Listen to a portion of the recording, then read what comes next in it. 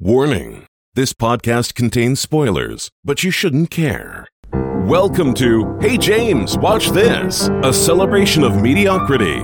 In this, and indeed every episode, Russ and Fry will try to convince their friend James why he should watch an absolutely unnecessary film. Hey James, Watch This. Hi everybody, welcome to Hey James, Watch This. I am James.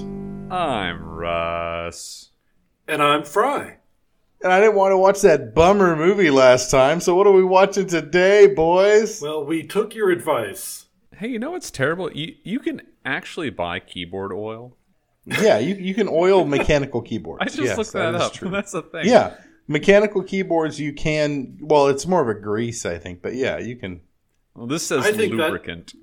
That should be it's a our grease. first sponsor. If we can get some keyboard oil sponsors on this podcast, I think it'll really mesh well with our viewers. Which of y'all has a really clicky keyboard? Me. I do. Fry, you're on a laptop. I think my better half I have has a the keyboard clickiest right here. Hang on a second. Oh, okay, never mind. I You're on a confirmed. laptop. Fry also has a.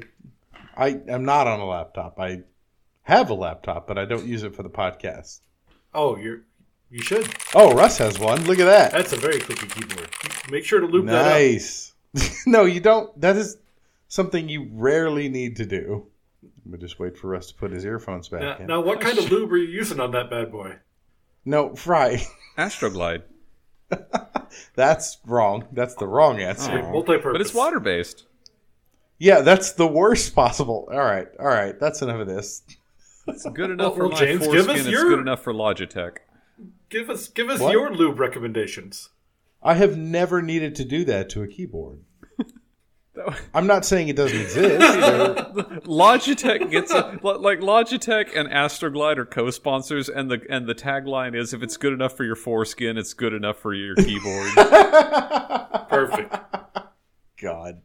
I think it's mean for you to say that to people who don't have that. No, it's another goddamn independent drama. Shit. Yeah, I'm sorry I didn't watch the last one, guys. It just sounded like a bummer, you know? This is the wheel's fault. I think I don't think this one is a bummer. I might be becoming more vengeful with Untitled.txt in that. Oh, dear. I started going through the category today. Was going Russ, to you know Fry and I aren't good at this, right? Well, you so understand. here's the thing. So hear me out. Hear me out.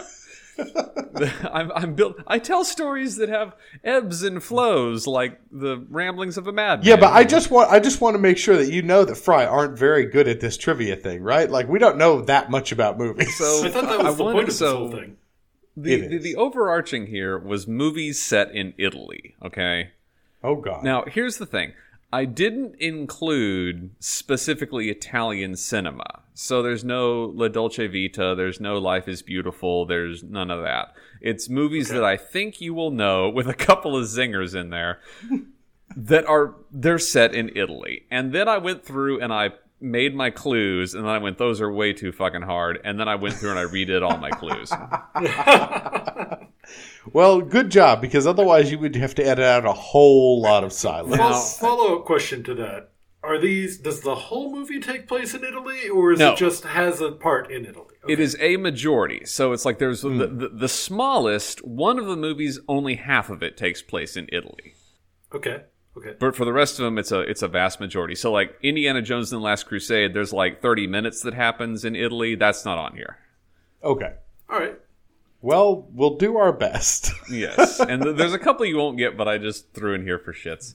Oh, no, that's fine, because then the listeners can be like, oh, those idiots. I'm so much smarter than they are. That's really the service we try to provide here. Our standings are go James, ahead. 79. Fry, 79. This is the third film that Julia Roberts made in Rome.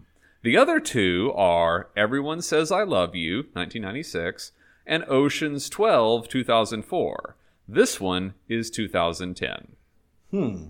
James, you're the expert on Italian movies. You got this? Yeah, no, I am, but it's on the tip of my. I can't think of it. It is not I Love Trouble, her magnum opus with Nick Nolte. No, I didn't know about that. I was just movie, about so- to say that one, so I'm glad you told me not to. Cool. So Julia Roberts is in it, and you said it was 2010? Yes. Okay. It was her biggest opening of the 2010s. It was... was it one of the Hannibal movies? Nope. No. It was, clearly, it's Gravity. It was self-contained, and it's based on a novel which is named exactly the same thing. Oh. The Da Vinci Code? Was she in the Da Vinci Code and I didn't know about it? Oh, no. You thought she was in the Da Vinci Code because Tom Hanks was in it, and in your head... I do know the difference between Tom Hanks and Julia Roberts. No, but you thought they'd go together connoisseur. in the movies, like co-star and co-star or whatever. Or yeah, I see where your head is. I have no idea what this is, I'm going to be honest. Well, that would be Eat, Pray, Love, boys. I never saw it. Don't know why you would assume that we had seen it. I didn't assume you had seen it. I thought you could name a movie that Julia Roberts had been in that wasn't Mona Lisa, Smile, or Pretty Woman. No. Unfortunately not. You thought... All right. I'll take it down a notch. Thank you, Russ. One of Tom Holland's favorite action scenes takes place in Venice when a water elemental attacks. He has to run across Spider-Man... Spider-Man Homecoming. No, it's not Homecoming. It's the second one. No Way Home? No Way Home. That's the third one. It's the second one. Shit. It has home in the fucking name like all of them do. Oh, I didn't know there were three. I'm going to be perfectly honest with you. This one, we go to Europe. Spider-Man 2... Far From Home. Oh, my God. James got it. Oh, wow. This has been the most torturous 60 seconds of my life. You know what really sucks about that? I didn't know that movie existed. Or let me put it this way. I didn't know there were three of them. I thought there were only two with Tom Holland. Yes. He has to run across a series of poles where some boats are docked, and his biggest regret is not accepting the stunt coordinator's advice when he was told he should wear shin pads. Ooh, yeah, I can see that would be... I bet. Owie. Jonathan Pryce commented on his physical resemblance to Pope Francis at the Toronto International Film Festival. This is the two popes. This is the two popes. Oh. Well done. I really enjoyed that movie. I thought it was a really interesting It's cute. film.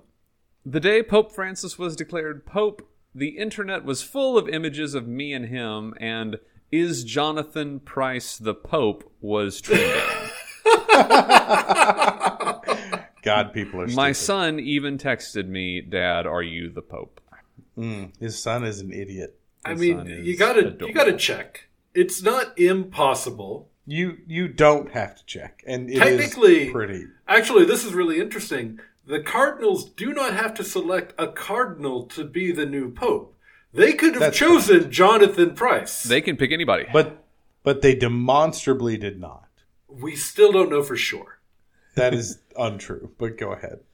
In the Pirates joint attack sequence, you can read on the front of one of the pirate planes, "Morte ai porcelli," Italian for "death to the pigs." Pigs in this context is meant quite literally. This is Porco Rosso. Bingo. Oh, never heard of that. Porco It's Rosso, one of them 1992 anime Miyazaki. films. Ah. It's the Miyazaki movie with the flying pigs. I think it's it. Oh, I did not see that one. Okay, must have missed it. Here's another fun fact about that movie. It was based on a manga and was intended as a comical short to be played on JAL flights because it was going to be about 30 or 40 minutes long. And then they're like, "This is pretty good. You should expand it." And then Miyazaki did, and then he regretted it because he thought it was too adult-oriented for children. Ah, yes. The wounds on Russell Crowe's face after the opening battle sequence in this movie are real. Gladiator. Nice. They were Those beautiful fields. They were caused when his horse backed him into a tree branch. The stitches in his cheek are very visible when he's telling his commanding General Commodus that he is returning home. Russ, are you telling me that a horse injured a human being? Almost like that's the only thing they know how to do. I love it when Russ goes off about horses. It's the best rant A horse ever. has never died of natural causes. So, wait. What is your idea here? Are horses immortal beings roaming the plains to stomp us? No, they just die of the stupidest reasons. They think of water and run into traffic. Yeah. Well, who among us? It saw a mouse and entangled its entire face in the barbed wire fence. They are very skittish creatures, even the quote-unquote calm and tame ones. Well, I mean, they're an animal whose only response to danger is run as far away, as fast away as I can. So we should definitely get as close to them as possible and sit on their backs. Yeah, That's that a sounds good like call. a great idea. Well, look, you know what does the same dangerous. thing? You know what also carries packs and is not skittish? Donkeys. Why haven't we just bred donkeys to rule the world? Donkeys are great. Because donkeys bite. I trust donkeys. Horses bite too. That's true. Look, I mean, The here's the thing donkeys to consider. bite Are horses hard. dangerous? Yes. Do I want to walk that far? No. Give me the horse. Yeah, but we have Vespas now. Well, yeah. Now That we is true. don't need horses. And speaking of Vespas, there's a clue for you. The setting for this The movie- Italian Job. Oh no, it's not. That's not the one I'm reading. I don't remember any Vespas in that movie. The setting that- for this. Go ahead, please, sir. No, Fry, finish your thought. I don't know why I thought there were Vespas in the Italian Job. Come to think of it. It was all Fiats, right? No, they're not Fiats. They're Minis. They're minis. you Oh, dingus. right. There's glad we got Michael this out of the way Caine now. riding a Vespa. Tell me you wouldn't watch it, though. The setting for this movie, the fictional town of Porto Rosso, Italy, can be seen as an advertisement on a travel agency window in Pixar's previous film, Soul, 2020. This movie came out in 2021. I don't think I've seen a Pixar movie in quite a few years. I can't recall one set in Italy. Came out right in the middle of COVID. Watch it now on Disney+. Disney+, give us money. Turn on my TV. No, Fry, that's cheating. We talked about that, right? Oh, it was definitely WALL-E. Those were Did the they- scenes in WALL-E. So you said 2021. Did they make a Cars sequel? No, they did not make another fucking Cars movie. But this one does have a lot of Vespas. Vespa. I Wait, don't know. Did Pixar do a version of Fooly Cooly set in Italy instead of Japan? That would fucking shred, wouldn't it? Okay, let's talk about Fooly Cooly. I haven't seen Fooly Cooly. Fuck right off. You have. You have not? No. We Oh went my to college at the same time. How did you never... We were... Look, sorry, listeners, you're going to have to learn this about us someday. James and I were in the same anime club in college. How did you not see Fooly Cooly? I just didn't see it, man. I was watching Trigun and, cool shit. Of the same era. And also, Fooly Cooly is amazing. It was done as a fucking masturbation session by Studio Gynex. Oh, watch it. I don't know as much about anime as you do, Dude, clearly. as much as you enjoy, and you legitimately enjoy anime, Some of it, the you good should stuff. watch it. It's so good. I It's honestly stupid. think you would enjoy it. Yeah, I'll watch it. That's cool. I just haven't seen it yet. Yeah. The correct answer is Luca. Luca is the correct answer. Luca. Oh, okay. Never heard of it. Never, I don't recall it at all. I guess it was somewhat lost in the news at the time. I can't imagine how that happened. You're gonna die! Hey, you want to watch our movie?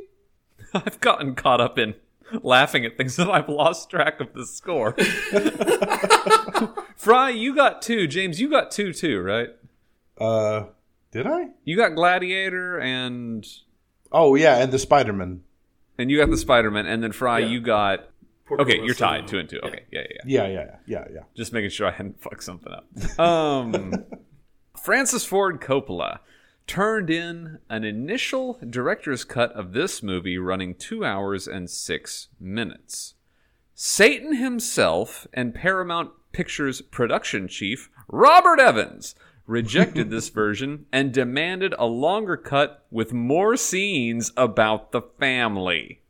The final release version was 50 minutes longer than the first cut. 1972. Ooh, yeah, hold on. You can do the theme song if you want. I feel like that might be cheating because it might help. I mean, it would help both of us, presumably. I have an equal chance of knowing what this is. Fry, it's a movie from the 1970s. Right. And you were actually alive in the 70s. Yeah, I'm older than you, technically. So I'm going to kick myself, but I don't remember. I have no idea. That's The Godfather. Here's the thing. The original? The first one? 1972, number 1. Here's the thing. I was actually wondering if that was it, but I thought, no, that doesn't take place in Italy. And also, if it were The Godfather, James would know it, and I would just look stupid. A lot of it takes place in Italy, but that was not what. But that wasn't what threw me out. I guess the scenes about the family and the scenes in Italy are probably the same shit he put in there. Oh, more than likely. Sense. Yeah, it might have been a better movie if he had just made it as is. Robert Evans was a noted lunatic. However, the word you're looking for is son of a bitch. But the thing is, he built old Hollywood. And so it's like when you have The Godfather, you have Chinatown, you have Rosemary's Baby, and all of like, okay, write your check. Yeah. Paramount Pictures originally wanted to shoot this movie in Hollywood. William Wyler refused, insisting it must be shot on location. So Paramount agreed, but with a much lower budget. This meant that the movie was shot in black and white, not the expected Technicolor. And they would have to cast an unknown actress as the princess. So they did. An unknown called Audrey Hepburn. Oh. Holy shit. What a piece of history that That's is. not Lawrence of Arabia, is it? 1953. Oh. Okay. And no, I said Italy, not Arabia. Yeah, but I assumed that was not shot, on location. But if something is shot on location, it's the location that the movie's set in. So if it were Lawrence of Italy, they could shoot it on location in Italy. Oh, yeah. Good point. Audrey Hepburn's first major role? This is also the first American film to be made in its entirety in Italy, 1953. Weren't we just talking about Vespas? This is another one where I think I'm going to kick myself. Is this the original? No. This is literally the most famous Italian movie. Casablanca? Which is in Morocco. That's not Italian, Morocco's not Italy? No, goodness, no. On site. Wait. Okay, no, that was in color. Or was it colorized? Gregory Peck. I can't remember the title. I know what you're talking about, I think. I can't remember the title. That is Roman Holiday, boys. Yes. God damn it. Yeah. Leonardo DiCaprio's monologue at the end of this picture. The Italian Job. No. Oh, sorry. Leonardo DiCaprio was in neither version of The Italian Job. Oh, I forgot it was Marky Mark, wasn't it? Is this Catch Me If You Can? No. Leonardo DiCaprio's monologue at the end of this movie was so good that it moved Claire Danes to tears. Romeo and Juliet. That's the one. Oh, okay. Right. This is y'all are both scoring fine, but this is I love it when Untitled.txt turns into just these stupid bantery rants. Like this is my favorite. Well, yeah, when you give us, a clue like Italy, it's like, okay. But I also love that you both don't know where Italy is. I think it's next to so Morocco. The death of Stalin! It's No, between know where Morocco it and Arabia. Godzilla! Shut up, Fry. British Motor Corporation refused to donate any cars for this movie. The chief of Fiat Motors... The Italian Job. Thank you. Yeah. Because they had minis, so that makes sense that they wouldn't want to donate their cars to. Yeah. Now, dig all this. The chief of Fiat Motors, however, offered to donate every car needed for the picture. Director Peter Collinson, however, decided that because it was a British heist movie, it should be minis. Fiat's boss would not relent and still donated scores of cars for the picture, as well as open access to his factory grounds. And even though the Italian authorities refused to close the roads, the Italian mafia stepped in and shut down whole sections of Turin for filming. All of the traffic jams in this movie are real because production caused them. I bet you. So, first of all, this is good old British racism. That's what that is. Because they could have used the Fiats. It would have been fine. It would have been the same movie. And second of all, that whole thing with the mafia, that's fucking hilarious. The producer was like, hey, you want some business?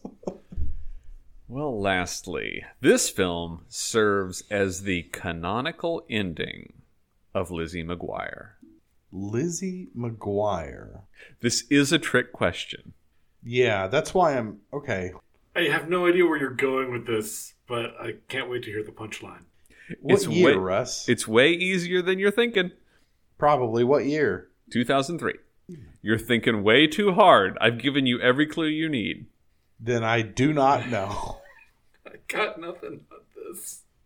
And neither one of you could be arsed to say the Lizzie McGuire movie. Oh, is that a real damn movie? It. I've never seen or heard of that movie, Russ. I see what you were trying to get us to do. I like it. I like the attempt.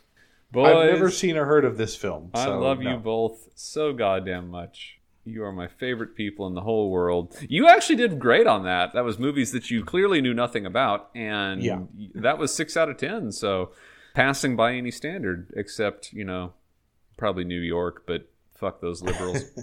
This podcast could also be titled "Movies That We Know Nothing About." Yeah, that would be an accurate title to this podcast. Subtitle it, have you seen this? That is 3 to James and 3 to Fry. And so, run up the score because we are now sitting at 82 and 82. Ooh, getting close to the end. It's coming down to the wire. Golly gosh, how do we do on time for that one? Fuck me! Oh my god, that was so much goddamn time. That was really long. Fuck. Oh, fuck, I hate it when I do that. Okay. You didn't do it. No, it's Russ, it's good. It's good that we have the conversations and that sort of thing. So, Fry, remember, big picture, tone, like the things that you liked. Well, no, give him time. I'm going to go into extreme detail about this. Okay, I'm going to introduce another thing, and I'm going to introduce something. I'm going to own up to something that I've been very guilty of. Sure. Mm-hmm. Because behind the scenes, what we usually do is I go on Google, and I Google the theme, and then I do a deep dive, and then I go into Reddit, and then I pick obscure things that have like below a 70 on Rotten Tomatoes, and then I send Fry trailers. And sometimes Fry sends me trailers. And he sends me things that have a 90-fucking-8 on Rotten Tomatoes. And I'm like, we absolutely cannot do that. That's just a good movie. Yeah. But then I would argue this is about convincing our friend James to watch a movie he wouldn't have watched. And even no, that's wrong. This movie is about 98%. No, this movie is about movies that don't need to exist. I think this podcast is. Yeah, I did mean podcast. Thank you, Russ. This podcast is about movies that don't need to exist, but they exist anyway, and we try to appreciate them. And so, no movie needs to exist. Salty. Humanity lived for millions of years without movies at all. So no movies need to exist. No, you can't. No, don't do that. And they had life expectancies of 35 years. So, Yeah. Are we saying that movies extended our lives? We're saying we all have a tontine, and the last one to live gets the treasure. That's what we're saying. Oh, we should. I know that on my deathbed, I'll be watching Pirates of the Caribbean. Yar. I really like those. I have, okay, this is totally an aside, but I think Pirates of the Caribbean, the first 3 movies, I'm not interested in any further films, is the best trilogy. Like, individually as movies, they're not the best movies, not even by a long shot. But as a trilogy, I think they work really well together. No. I know you disagree. It's okay to be wrong. It's the best trilogy I've ever seen. I think those three do work really well. Not individually as movies, they're fun, but they're not great. But as a trilogy, I think they work really well. By what metric? Cultural influence? Quality of filmmaking? No. Just by the metric is how much I liked them. The metric is it a trilogy? And there's 3 movies there. No, so it is. That's wrong works too, really Fry. well to make a trilogy. Oh, so did you like the episode 1, 2, 3 of Star Wars, Fry? It was a trilogy. I cannot deny the existence of it being a trilogy. No, that's not what I asked. Oh, wait, hold on. Did we have a movie to talk about? Oh, well, so... I mean, I guess we could. Because I could go on for an hour easy on this point. I get salty sometimes because Fry has a tendency to pick the movie that I least want to watch, and he goddamn did it again. And then I'll throw in really underhandedly, I'll be like, Fry picked this one. Like, I have noticed that. And that's always my shorthand for this movie sucks. And it's really assholey, and it's real sneaky, and I just toss it in where it's like, oh, Fry picked this one. Even more than that, it does kind of ruin the united front you guys should be presenting to me. Yeah. I would agree with that. I think you need to back Fry up on his terrible, terrible decisions. And I'm going to call myself out on this, and I'm going to own up to it because Fry picked this one, and I went in not wanting to like this one. And it was way more charming than I anticipated. So, well, there you go. This is 2022, and this is Spin Me Round. Fry, take it away. I wanted to start by letting James see the movie poster for this. This looks like a romance, like a cheap romance novel. Yes, cover. It absolutely does. That's hilarious. But look, on the side, they've even put in like the creasing where the binding would be because the covers were always cheap on these. Oh, you're right. They did. Fry, I really like that you chose the 120 pixel by 320 pixel version of that. It was a tiny picture. You got the gist of it. So, this movie is two things at its heart. It is a mockery of romance novel tropes, and it is an absolute constant send up of the Olive Garden. What? Yeah. Okay. So, all right. The setting here, got Amber, who is a manager of a restaurant. Her boss gets her into this contest that brings the top managers from around the country to have a week-long stay at the owner's Italian villa and really experience the culture and the cuisine of Italy. Amber is played by Alison Brie, who also wrote the movie. Was one of the co-writers of the movie. Cool. So, she goes to Italy, and she has like a night with her friend before, and they're talking about like, oh, maybe this is it. Maybe I'm going to find love. It feels like things are really aligning for me, and really good vibes are out there. Like, I'm really looking forward to this adventure. She goes out there, and gosh, things go weird right from the start. There's always a little, like every scene has something about it that's just weird in usually kind of a funny way. It's usually played for laughs. Like the characters recognize it's weird, but they go along with it most of the time. Yeah. So they get there, and just to set the scene, they meet Craig, who is played by Ben Sinclair, at the van to pick them up. And the very first thing he does is take their passports from them and get them into the van. Oh, goodness. And they're like, hey, why did you need our passports? You're not kidnapping us, are you? And one of them starts singing, we're being kidnapped, we're being kidnapped. They drive up to the villa and drive right on past it to the Motel 6 down the road where they'll be staying. And it just really sets off like, oh, this trip is nowhere near as nice as you thought, but why did you think it was going to be nice? You work for Olive Garden, or Tuscan Grove, as they call it in the movie. That is a very good fantasy name for Olive Garden. Best euphemism for Olive Tuscan Grove. I know. They fucking nailed it. So we get to meet some of our other managers here as well. And gosh, we've got a delightful crew. We've got Tim Heidecker as Fran. Molly Shannon as Deb, who lost her luggage on the way here. You should have led with that. Okay, all right, here we go. We've got Zach Woods as Dana, and if you don't know the name Zach Woods off the top of your head, you saw I do not. Silicon Valley, right? No. Oh. You've seen him. He's fucking hilarious. We also, later in the movie, we will have Fred Armisen playing a fun role in here. But also another major character here is Aubrey Plaza, who we will meet as the CEO. Oh, she's my favorite. I love her. She's so sarcastic. Fantastic. All right, I don't think I need to describe any more of the movie. I think we're sold.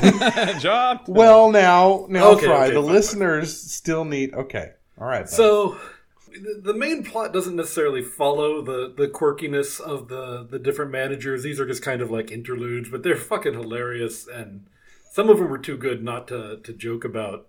There's a plot line with Fran, played by Tim Heidecker, where he's talking about how, he's trying to be different from all the other Olive Garden managers. He's like, well, I was on a cooking show, and, he thinks he knows how to cook and all this.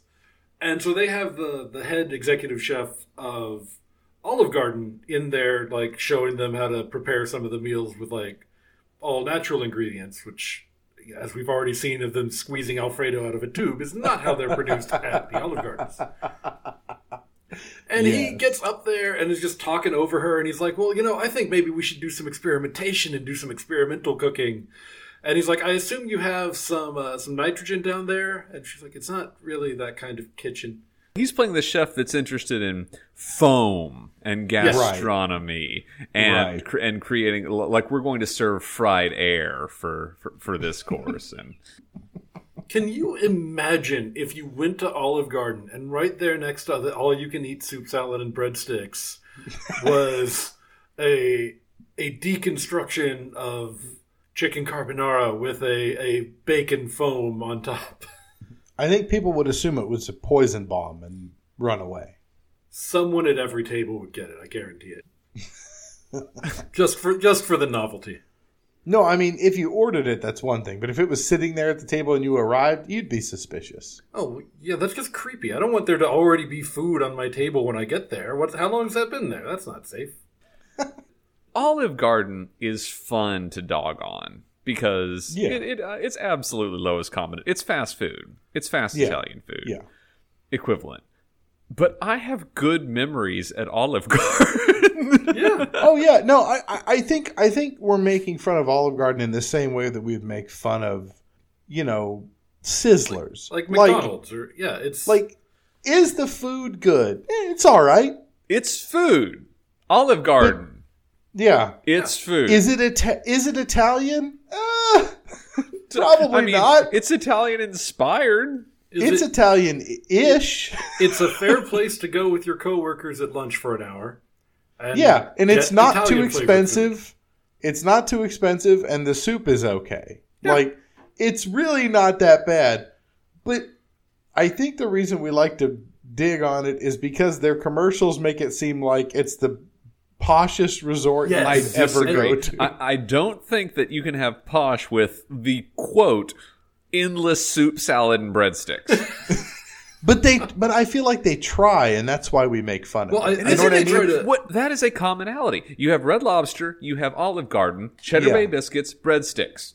Yep, give us bread, and we are cavemen. But as a comparison, if you look at Outback Steakhouse, they don't pretend to be anything they're not. Come get an all-right steak. The steak's okay. Well, yeah, sure, but I mean, like, that's not let me put it this way. If you're of European descent and you live in Australia, like, sure, maybe you've got, the barbecue out and you're doing some things there. But, like... That was monk-like resistance to calling it a Barbie. Thank you. But the point is, it doesn't have this rich food culture that we associate with, like, countries like Italy, which is quote-unquote exotic, which is not really. But the point is, like, Outback Steakhouse, if you're Australian and you hate it, that's cool. I get it. But those commercials are not pretending like it's a majorly fancy place. What they're saying is, come here, you get an okay steak and a giant fried onion, and you're going to have a great time. And I always have. And the same thing is true for Olive Garden, except that's definitely not Italian. Anyway, sorry, Fry. Well, I do like that you brought up the commercials, because they make fun of that in this movie as well. It's a big part of the whole thing. The CEO of Tuscan Grove is in all the commercials, and they're all set around his villa, and so they're all super excited to finally get to go here. This place they've seen, at least for some of them, in this place actual they've seen Italy. all their lives. And then, of course, they wind up staying at the Motel 6 down the street. Yes, destroying at least one of them internally to see that go by. Excellent. So, aside from that, the main plotline follows Amber. And on the first day, the CEO comes by to say hi to everybody and takes a little bit of a liking to Amber. Probably because she fucked up trying to do the Italian cheek kiss thing and kissed him right on the lips at the beginning. Oh, yeah. Oops. So he whispers to his assistant, Kat, played by Aubrey Plaza. And before you know it, Amber's on her way to hang out with them and go to a club with Kat tonight. And that almost happened. Except that Molly Shannon's character, Deb, overheard and was like, I want to go to a club. And nice. Before long, everyone's in, and they're like, no, we're not going to a club. You can drink here at the hotel bar. What? So, wait. Hold on a sec. So the CEO invited them to a club? No, the CEO invited Amber specifically. No, I understand. It might not be clear. So there's a vibe that's established.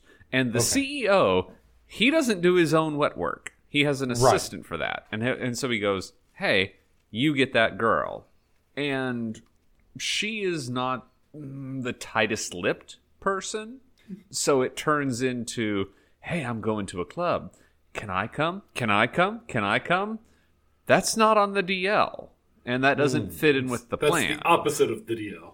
Oh, right, because he's trying to screw a coworker that is totally underneath him. But the thing is, that's not a coworker. That's an employee that he is a manager of. Far below under it's the CEO and a restaurant manager. Like this is There's probably not really a direct line org chart that would connect those two. No, there is a direct line org chart because he's in charge of the regional managers and the regional manager. Like, you could trace it. It's wrong. We should all acknowledge that. Don't worry, we do. But on the other hand... I mean, to be fair, she probably shouldn't have kissed him right on the mouth, but, Well, on the other hand, you can't win them all. He's very attractive, and he's the CEO of a company, and he owns a yacht. And that's where he takes her the next day. I like how you say that, like, on the other hand, morals be damned, he's rich. I'm just saying, I guess Amber's not totally against it. Amber's not totally against this thing. So it is like a romance novel a bit there. It is a sin. I think it is a parody. Russ, a romance. I need you to clip Fry saying it is a sin and just like amplify it and play it over like it is a sin. It is a sin. It is a sin. It is a sin. It is a sin. It is a sin. This trope is my absolute favorite because everyone in the world sees this and it's like, oh, you're getting played, girl. You don't want to go on the CEO's yacht. I do not give half a shit who the CEO is. If you offer me $2,000, that's all it takes. I will suck your dick off. A day on a yacht? Sure. Like, that's what? A little bit of work for a whole afternoon of fun? Well, not everyone has your scruples, gentlemen. Little bit of work? How long? You can't last 2 hours. Not with these lips. Mwah. Or your confidence. So she gets right on the yacht, and they go sailing around the bay. And before long, they're chatting and sipping wine. And he's talking about, his pain from when his sister died. And she's just going all in on it. She is like googly eyes, like a little bit like starstruck by him. And so she kind of doesn't fully notice when the conversation shifts and he starts talking about how he's found long-lasting bliss through tantric sex and a variety of other... I believe he refers to them as meditation practices, although I don't know that they would fit the conventional description. I fully believe that the CEO of a place like Olive Garden would be the kind of person to pull out like that 70s and 80s bullshit. Like, you don't, or I guess it's 90s now? God, I'm old. Anyway. I think orgies have existed in all decades. No, but that tantric sex bullshit is such a like fucking old people thing to be like, oh my God, I love that. That's so great. It's like, no, you don't understand. I get... It really brings me a deep emotional release to be connected with so many people. It's like, yeah, you just want to fuck, dude. Like, can you not? So she doesn't really hear everything he's saying. We do, though. So it's great for us. And we hear when he says, what do you think? And she's like, yes. As you might if you weren't listening to the conversation. And he compliments her for being so open-minded, a thing she's going to start wondering why people keep saying that to her soon. I hope she at least demanded that he shave his balls. His balls do not appear in this movie. I don't know if his balls are shaved or not. There's really no way to know. Doesn't shave their balls? Maybe you get them hung in like your zipper? Well, that was kind of an Archer reference, but it was probably not clear enough. I thought it was like a Manscaped reference. Well, no, they're not sponsoring us. Lawnmower 2.0. Russ, no free sponsorships. Stop giving free sponsors, Russ. God damn. Sorry, I have to check the time on my Skagen watch. Next episode, Russ is going to be like, Pennzoil's in my bike. It's like, Russ, that's not how that... What's that green shit that podcasters and YouTubers are always drinking to advertise? It's Gamer Sup? No, it's some kind of like plant-based fuel thing, whatever it is. What the fuck are you talking? It's so comfortable sitting in my Levi's jeans. I lube my keyboard with Pennzoil. Synthetic They arrived in an Amazon package today. You know, it's funny, you watch like TikTok or Google Shorts, and like half of those motherfuckers are ads. You're just like, nope. My favorite was the people who work it in organically, where it's like, yeah. I am an ASMR as we are doing now. And they are the fucking best at it, where it's like, tonight's video is brought to you by Audible. On Audible, you can turn the volume really low when you listen to stories about how the semen cavity killer excavated his victim. It's so good. God. What, Russ, I have a question. Yo. This episode's going to be 2 hours long, but I'm good. Why is it always something real gross and sexual? Like, what? Like, With did me? you say semen cavity killer? Well, that's Patton Oswalt. That's a Patton Oswalt bit. Oh, okay. But, No, but the real still reason, chose that bit. you did. personally, for me, the reason I always take it sexual or gross is because it always elicits laughter, be it uncomfortable or familiar. And both are completely acceptable to me. And that's a really fun question too. And it's like I've questioned myself about it, where it's like, do you want people to think you're funny, or do you want to make people laugh? And I've realized that making people laugh is the best joy I can have in life. And so if I say something that's like really off kilter, and it's like, no, I fucked I found a bottle and I fucked it the other day. It's like, what the fuck are you talking about? But then you have like this audience that's like, oh, Russ, you scamp. It's like that's perfect. Yeah, I mean, I'm not complaining. I was just curious. It is funny. Ooh, a little bit. Anyway, Fry. So I'm going to do, now that we've introduced really the setting pretty well, and you can kind of see where some of this is going, I'm going to bring in some broad strokes. I got a good overview where we're going to have, a party where things go wrong and a jealous lover chases someone out of the building. The CEO is going to think that Amber has turned cold on him and go after someone else. We're going to have a disappearance and everyone wondering if that disappearance means she was murdered. We do get a little bit into like Clue movie type territory here for a little bit. I think the word you're looking for is intrigue. Do not compare this movie to Clue, one of the greatest films of all time. The third act is a crime caper. Yes. Okay. We're going to have some people trampled by boars. Just to throw that out there. Fry, you are the worst at selling punchlines. I think that is a 3-act joke. That is introduced in Act 1, sold in Act 2, and delivers in Act 3. And you're like, there's boars. No. Hold on, Russ. I disagree, because when he said that, my interest peaked. Yeah, I'm not here as a comedian. I would be a dismal failure at that. I am here solely to convince one person to watch one movie. Yeah, and also, no, Russ, fuck you! I guess. If I convince anyone else to watch a movie as well, that's just bonus. Yeah. Well, it's a bonus if we get anyone else to listen to this horripilation thing. Anyway, yeah. Okay, so Fry, you can tell that I'm interested in this movie. Yeah.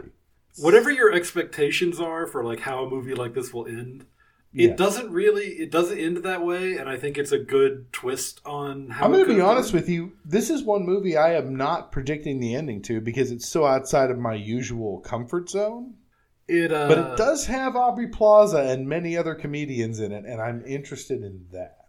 Well, let me tell you my favorite moment from the movie, and then we'll go on.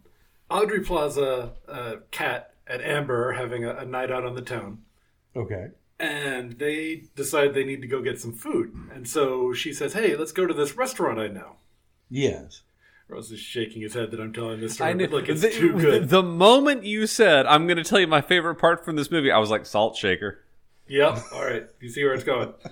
So she's talking it up. She's like, well, this used to be the #1 restaurant in the world. It's fallen to #3. It's still pretty good, though. They get there. They knock on the back door, and the chef comes out. And she's talking to him in Italian. And the movie doesn't translate the Italian for us, but you can make some guesses. And she basically, and then she tells Amber, hey, act like you're shaking a salt shaker on your tongue so that you can show him how hungry you are. And if you're wondering what that looks like, it looks like what Russ is doing right now. Yeah, no, I was envisioning it. Yeah, thank you, Russ. That is extremely detailed. Also, some good, and some good, not Foley work, I guess, Russ, just some good, miming. That's what that is, miming. That was an excellent mime for a podcast. Probably one of the best mimes I've ever seen. And I know we have the explicit tag on this podcast, but I would like to avoid the absolute grossest of things, so we could just move on. What if every episode contains one absolutely obscene mime from Russ that we just try to go on from? They literally all do. Oh, that's right. That's true. If it's a mime, I think we're fine because we can just sort of dance around it or potentially try to ignore Russ, which is a very difficult and something I would not recommend. I like that we're avoiding, like, Russ just mimed a blowjob when earlier I was making jokes about, like, foreskins. Russ, it would be a lot more fun and creative if we didn't actually say what it was and just let the viewers try to figure out what we were doing. But thank you for ruining that. Salt shaker. Some of them were going to... But some of them were going to... take a moment and mime shaking salt onto their tongue, you'll know what we're talking about. And then do like Russ was doing and move your tongue around inside your mouth. If you can, do it while you're listening to this podcast in church. It should go over very well. Yeah, this is not church safe or work safe. Nice one. Oh, my. Okay, so she does that, and the chef is like, "Ooh, okay," and brings him out a couple plates, and she sends him back inside for something else, and Kat's like, "All right, eat quick," and she's like, "Why that? You don't want to pay the bill," and then they just eat quick and run off. Oh, they do a dine and dash on one of the nicest restaurants. Cool. Well, a dine and dash where the payment was going to be a blowjob, I think it's okay. They were eating in the alley. Okay. I just caught on to We spent too long talking about miming blowjobs and ruined the continuity. I forgot the original I fucked that one up. No, it's cool. I mean, it was a good miming of a blowjob. I'm just dumb. I forgot the original prompt. Okay, I see. So, it's a great scene poorly described. I think that is a great way to sum up our podcast. Damn, that was... Yeah, you're not wrong. A great movie, poorly described. Man, boys, we've got a new title. If you think about like our rambling and then Russ going off in his own direction with his shit, and it's like, what was that movie about again? Speaking of which, Fry, this is going to be a 2-hour episode. So how do you want to do this, my dude? Do what? The podcast? No, I mean, in other words, like, wrap it up. I think he blew his load there. I think we're done. Oh, yeah, okay. That was. I was like, I'm going to say one of my favorite scenes from the movie, and then we'll go on. Oh, my bad. Russ, cut that out. Right, here we go. So, and moving on. Let's go on. No, you can't say segue. God. Russ. Yo. Would you philosophize us about this film, please? Of course I will. I want to point out that on tvtropes.com, this film has no fewer than 23. It is built on tropes. Philosopher Emily Thomas has visited approximately 80 countries in her lifetime, and she wrote a book called The Meaning of Travel, Philosophers Abroad. I have not been to 80 countries. I have only been to 25, so she is better qualified to speak on it than I am. And she writes that travel shows us otherness by offering us an immediate sense of things we have never experienced. And through these new experiences, we are forced to expand and rethink what we know. As we leave one place and get involved with another, she writes, our cognitive tools change along with our minds. And the conceit of this movie is you go to a new country, fun things happen. Yeah. Yes. Of course. And it's misadventures, and it's cute, and it's charming, and it's lovely. And, watch this segue, Saturday Night Live long ago passed the point of cultural relevance for me. But a stop clock is right twice a day. And they had a bit that nailed the philosophy of travel for me, like poignantly and better than any professional philosopher ever could. And it was narrated by Adam Sandler. And it was a sketch called Romano Tours, and he was parodying Perio Tours, which is a real service that offers like bus tours of Italy. And I'm not going to put the bit up here because like NBC is famously litigious and they go after anything that's not them. So I'm going to quote a few bits of it.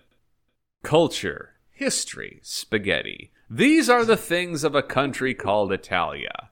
Hello, I'm Joe Romano from Romano Tours. I've been providing trips to Italy to people all over the world, but mostly from New Jersey. Explore the old country with our 10-day vacation package. See Venice, the city of wetness. Point and laugh at the Tower of Pisa. Play with some dough in Napoli. People love us. Every so often, people leave us a review that they were disappointed or didn't have as much fun as they thought. We always remind our customers, if you're sad now, you might still feel sad there, okay? You understand? That makes sense? Our tours will take you to the most beautiful places on earth. Hike to cliffs off the Amalfi Coast. Fish with the nets in Sorrento. But remember, you're still going to be you on vacation. If you're sad where you are, then you get on a plane to Italy. The you in Italy will be the same sad from you before. Just in a new place. Does that make sense? There's a lot a vacation can do. Help you unwind. See some different looking squirrels. But it cannot fix deeper issues, like how you behave in group settings or your general baseline mood. That's a job for incremental lifestyle changes sustained over time. I want to be very clear about what we can do for you. We can take you on a hike. We cannot turn you into someone who likes hiking. We can take you to the Italian Riviera. We cannot make you feel comfortable in a bathing suit. We can provide the zip line. We cannot give you the ability to say we and mean it. You're not your sister. We can provide you with a wine tasting tour of Tuscany. We cannot change why you drink or the person you become when you do. Okay? I'm sorry, but it's true. And our friendly tour guides are happy to take your picture, but remember, the pictures you're in are going to have you in them. And if you don't like how you look back home, it's not going to get any better on a gondola. Cut to God, that hits me in some personal places. Like some of that shit. Like, cut to tour recipient. Right before we went in the Vatican, he took my face in his hands and he said, if you feel bad about yourself in a church back home, the Vatican is 100% wall-to-wall church. So we went for 20 minutes and then we went back to the hotel and we watched Paddington 2. The best. Love the Vatican. This may sound rude, but I'm trying to temper expectations. I hate seeing people beat themselves up on tours. It really gets to me. And please, if you and your partner are having trouble connecting, we guarantee our tour will not help. If you don't want to touch each other at home, be reminded, in Italy, you'll have those same feelings and thoughts. A day is a long time to feel happy for all of it. Most of us get 45 minutes if we're lucky. And that's our motto here at Romano Tours. And so I had to... Okay, Russ, cut out what I said earlier because I'm going to say it again. Boy, a lot of that shit hits home for me. No, I'm going to include that both times. Oh, you son of a bitch. I wish I could just come over to your house and, like, scratch symbols on your door like Gandalf, but and I you live love in Canada, so it's like so much of Saturday Night Live is David S. Pumpkins, and from time to time you get something like that that's just beyond gold, and you get like Plato couldn't have done better. No, it's like a lot of that shit. Like when it comes to vacationing and stuff, like a lot of that shit hits home. It's like, we can put you in another place, but you're still gonna be you. It's like Mark Twain said, travel broadens the mind. It's fatal to ignorance. And he's not wrong, but the thing is, right, but you can experience just as much going to the next town. Is there a town an hour away that you've never been to? That's a different place too. And the world is very big. My own personal philosophy is that travel needs to involve some misfortune or ridiculous occurrence. Otherwise, it's not interesting. It is so boring to talk about your delicious Italian dinners, and that's why I don't talk about them. But everyone wants to hear about how that Fiat cut off your toe. That shit's hilarious. Emily Thomas... There's a throwback. Also reminded me of Doom tourism, which is fucking funny, where you go to see things before they're gone, like the glaciers, because you travel to see them and you contribute to their destruction by going to see them. Yes. And then there's disaster tourism, where you visit places right after something horrible has happened, like a natural disaster or a war, because all the hotels are marked down super a lot. Well, now, is that just thriftiness, or is that actually reveling in destruction? Fuck if I know. I'm not going to tell you what you should masturbate to.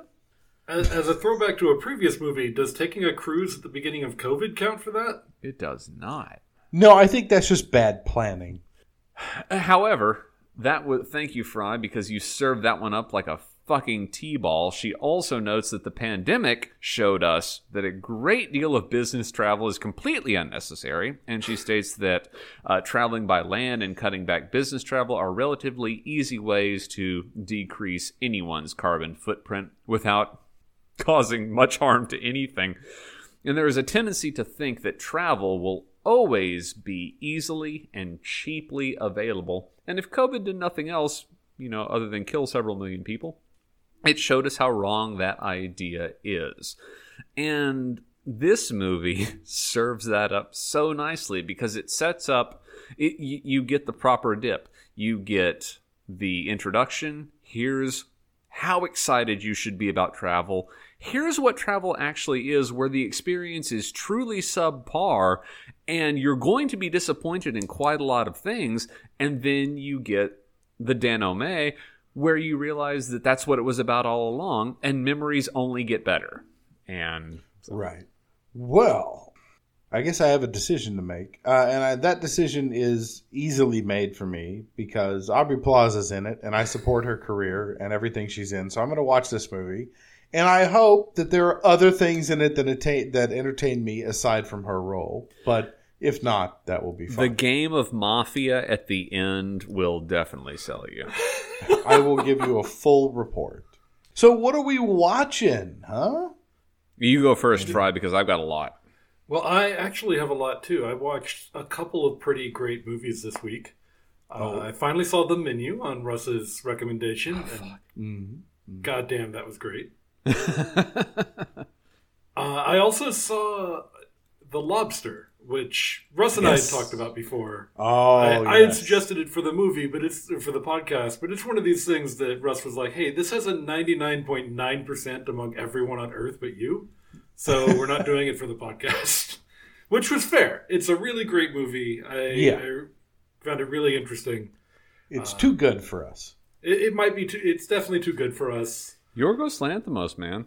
I will say, I was talking to someone else who the first time they saw it, it was a first date. Not a good first date movie. I don't think it's a great choice for that. So do your research. Well, you'll certainly find out a lot about the other person, I think. I suppose so.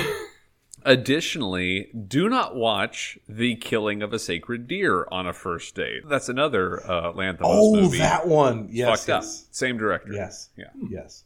So yeah, that's what I've been watching. Russ or James, either of you. Maybe I'm biased because I kept my expectations low for Andor. Shit is rocking me. It's a masterpiece, is it not? It's really good. I also picked up Tomo-chan is a Girl, Tomo-chan wa onna noko. Yeah. That is super good. And I just hit Act 3 or 4 of God of War. And I will personally tear Odin's head directly off of his body. That guy can get fucked. I would also like to endorse Andor.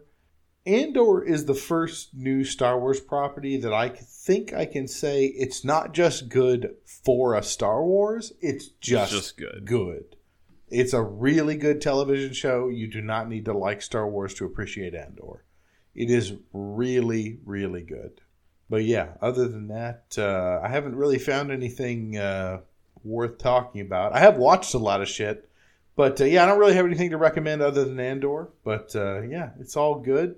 And now it's time to spin the wheel.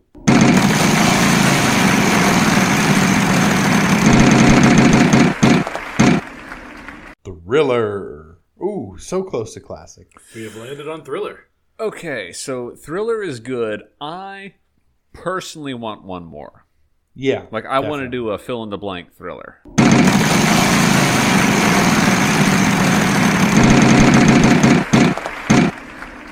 Animation. I'll take it. Okay, we can do that. All right, boys. You get to work in your machinations, and we will watch an animated Thriller. Thank you, everyone, for listening to Hey James Watch This. Have a great day, and don't drink bleach.